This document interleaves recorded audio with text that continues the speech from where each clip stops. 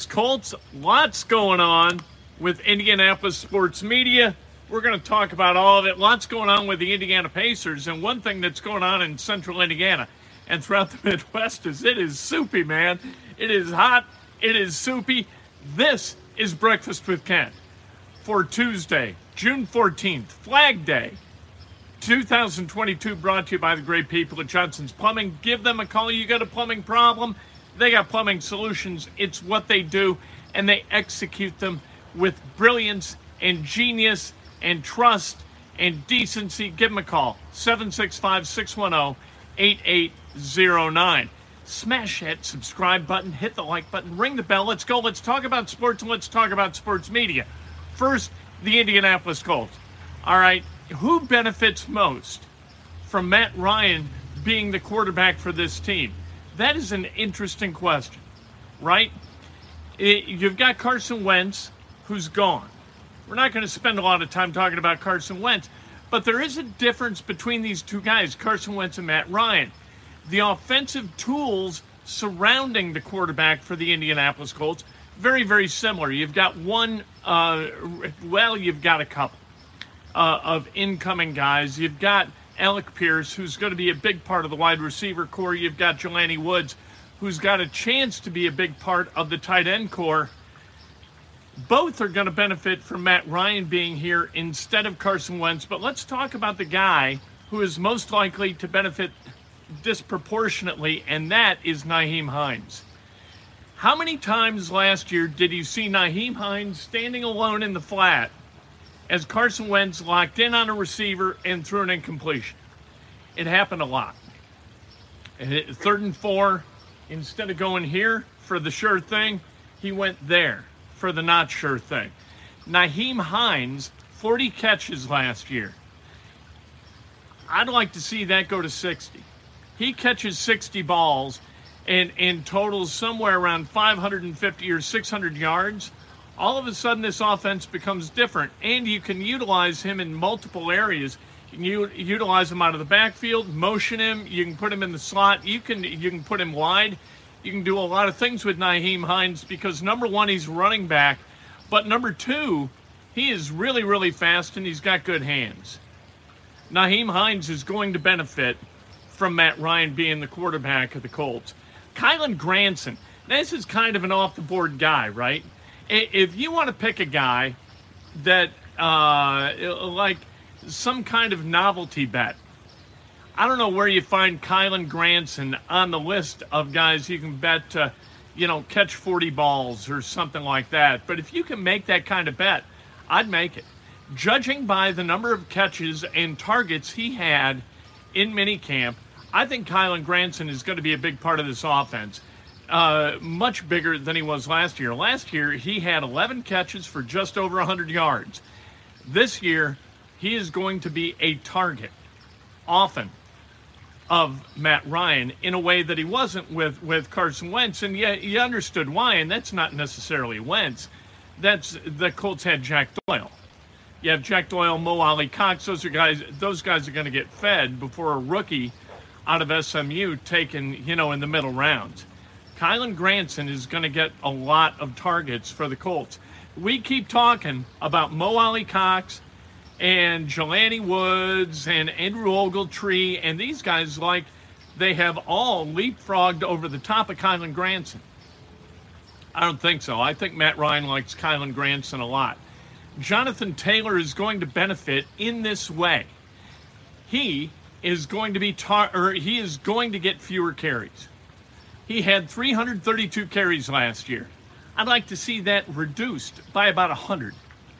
Take away a third of his carries, and still, if he averages 5.5 yards per carry, he's going to amass enough rushing yards to have led the NFL in rushing yards in 2021. He would still be at 1,276 yards if you cut him to 232 carries. That's going to prolong his career. It's going to make him more effective this year than he would have been at 332. Now, he can be a workhorse.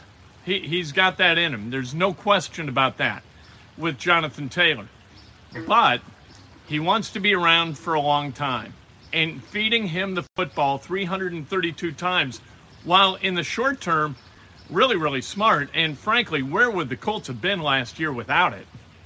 You can't continue to do that. You can't continue to give Jonathan Taylor the football 332 times. Cut that by 100, and Matt Ryan is going to be able to move the sticks without feeding Jonathan Taylor 332 times. So good. That's almost 20 carries a game.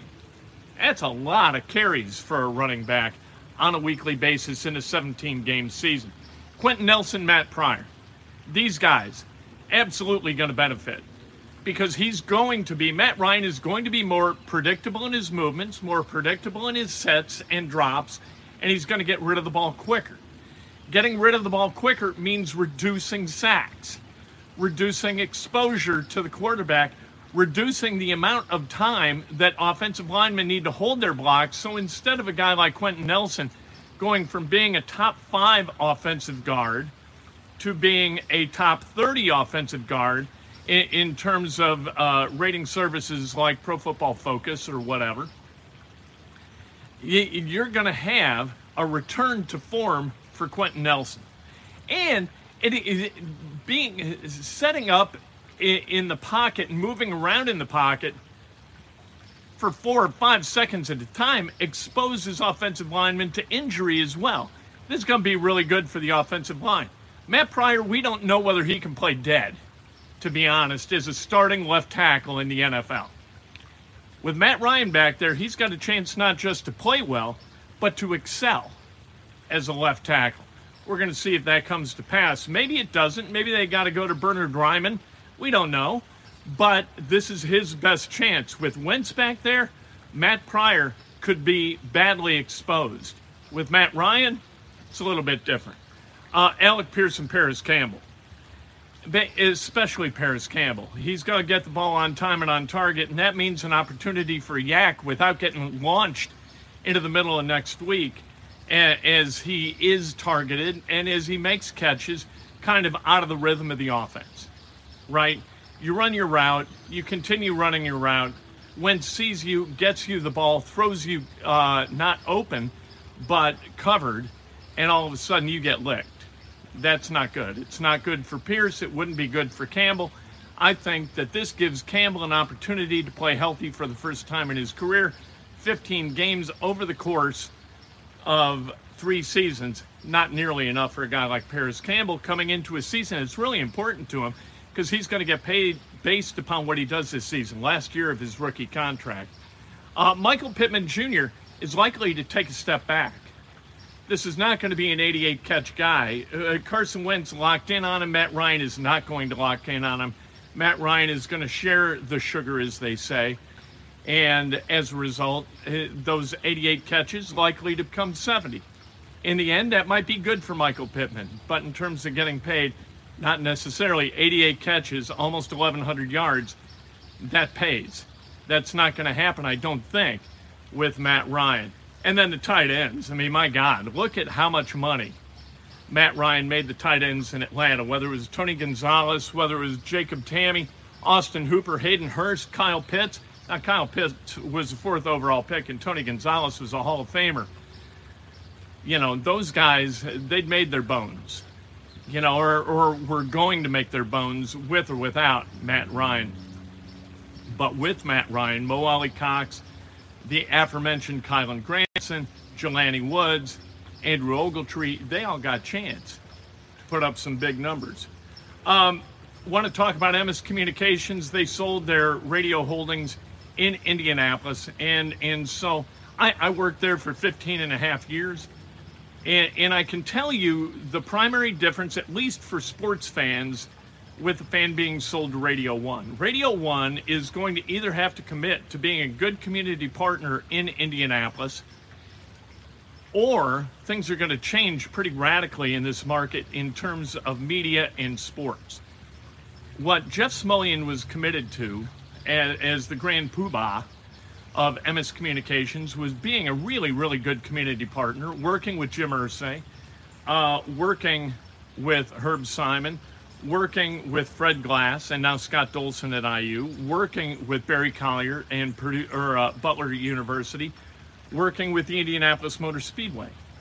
It was a mandate at Emmis that the partnerships between Emmis and those franchises be highly respected. With Radio One, who headquartered just outside Washington, D.C., that may not be a priority. And that may not be a thing that they necessarily ask Deanne Livingston, who's a really good guy, as the general manager of Radio One here in Indianapolis, to enact. They may be more about, hey, bottom line. And bottom line sports, that's not really the way Emmis has operated since the launch of the Fan back in late 2007. So that could change. And what's this mean for talent on 107.5 The Fan? 1070 The Fan, old habits die hard, right? Who knows? Radio's a subjective game. You know, the assessment of the value of hosts is almost entirely subjective. You're going to look at the revenue numbers. How much does a guy cost? How much does a guy bring in? That's part of the conversation. But another part of the conversation, and maybe an important part of the conversation for Radio One, is determining whether they just like those hosts. Who knows? With WIBC, you got kind of the same thing. Do they like those hosts, or would they rather make a change? I can tell you that when Jeff Smulyan and Emmis Communications bought WIBC and WKLR from Sconix back in 1994, Stan Solomon, the afternoon drive guy on WIBC, was shot immediately, like day one. I don't think he spent a minute on the Emmis payroll, and that was one of the reasons that Jeff bought us. So subjectivity is really important in the assessment of talent, and we'll see what that means in terms of the talent at 107.5 The Fan and WIBC. These are interesting times, and that, you knew it was coming. Like, you could tell that the sale was coming because resources were being winnowed away. You know, people, good people, really talented people, had been shown the door recently by Emmis, and that's usually a signal that a sale is coming because they're trying to get their books in order and trying to reduce as many expenses as they can to show as much profit as they can in advance of the sale. That's the way radio works. We'll see what this means for the people who work there and for Indianapolis sports fans, but this is sort of a tectonic shift in Indianapolis media and Indianapolis sports media, certainly. The relationships that existed between Jeff Smulyan, Herb Simon, Jim Irsay, Roger Penske, all those partners who worked with Emmis for such a long time and have worked with Emmis for such a long time, they changed yesterday. Radio One does not have those relationships. Are they going to want to pay the price to build them, maintain them, or are they going to scrap them? That's kind of the interesting question, is as we move into now this generation of indie sports media. I hate to see Jeff sell because Jeff is a good operator and a good guy and loves radio. And a lot of people in radio, and this is not true for Radio One, so good. A lot of people in radio are in it for the cash and trying to squeeze as much cash out of their properties as they can. Hopefully Radio One is not one of those, because a long-term sort of strategy is the best sort of strategy, both for people listening to radio, clients of radio stations, and the talent working at radio stations. So hopefully Radio One kind of stays the course, at least for a while, and figures it out. A.J. Griffin worked out for the Pacers yesterday. All right. I like A.J. Griffin for an 18-year-old, man. This kid absolutely behaves as somebody who could be a force for good in Indianapolis for a long time. Johnny Davis from Wisconsin, defending by the reigning Big Ten Player of the Year. He's going to be in today. We'll see if Shaden Sharp works out. None of us have really ever seen Shaden Sharp play. And will Jaden Ivey work out? I'd love to see the Pacers get Jaden Ivey. Will they trade Miles Turner? Miles Turner. Look, Miles Turner has played for the Pacers for 7 seasons. Miles Turner, despite playing for 7 seasons, is nowhere to be found on the top 10 list really for anything other than Bucks in the franchise history of the Pacers. That's weird, to play and start for that amount of time and not amass the statistics necessary to start to at least bubble up into the top 10 on things. We know who he is. He averages, and this is over the last 5 years, he has averaged between 12.1 and 13.3 points per game and 6.4 and 7.2 rebounds per game. He is who he is. Yeah, he's going to block shots. He's a relatively good defensive player. Is that going to translate to trade value, given his $18 million that he's owed this coming year as a member of the Pacers, if he stays with the Pacers? If he's traded, somebody else is going to have to carry that weight, although the $18 million is going to come off the books next year as he becomes a free agent or a team decides to extend him. The Pacers are not going to be that team. Are they going to be able to get value back for him? Could you trade up, let's say, from 6 to 3 by including Miles Turner in a trade? I don't know. Kevin Pritchard, I'll tell you this. He's going to earn his money this offseason. This offseason is either going to mean that the Pacers become very, very relevant in the NBA or remain completely irrelevant in the NBA. It all depends on what Kevin Pritchard does with the assets that he's got and how he uses them to build that roster. Let's celebrate some birthdays, shall we? On this steamy, hot Tuesday. Gonna be hot tomorrow too.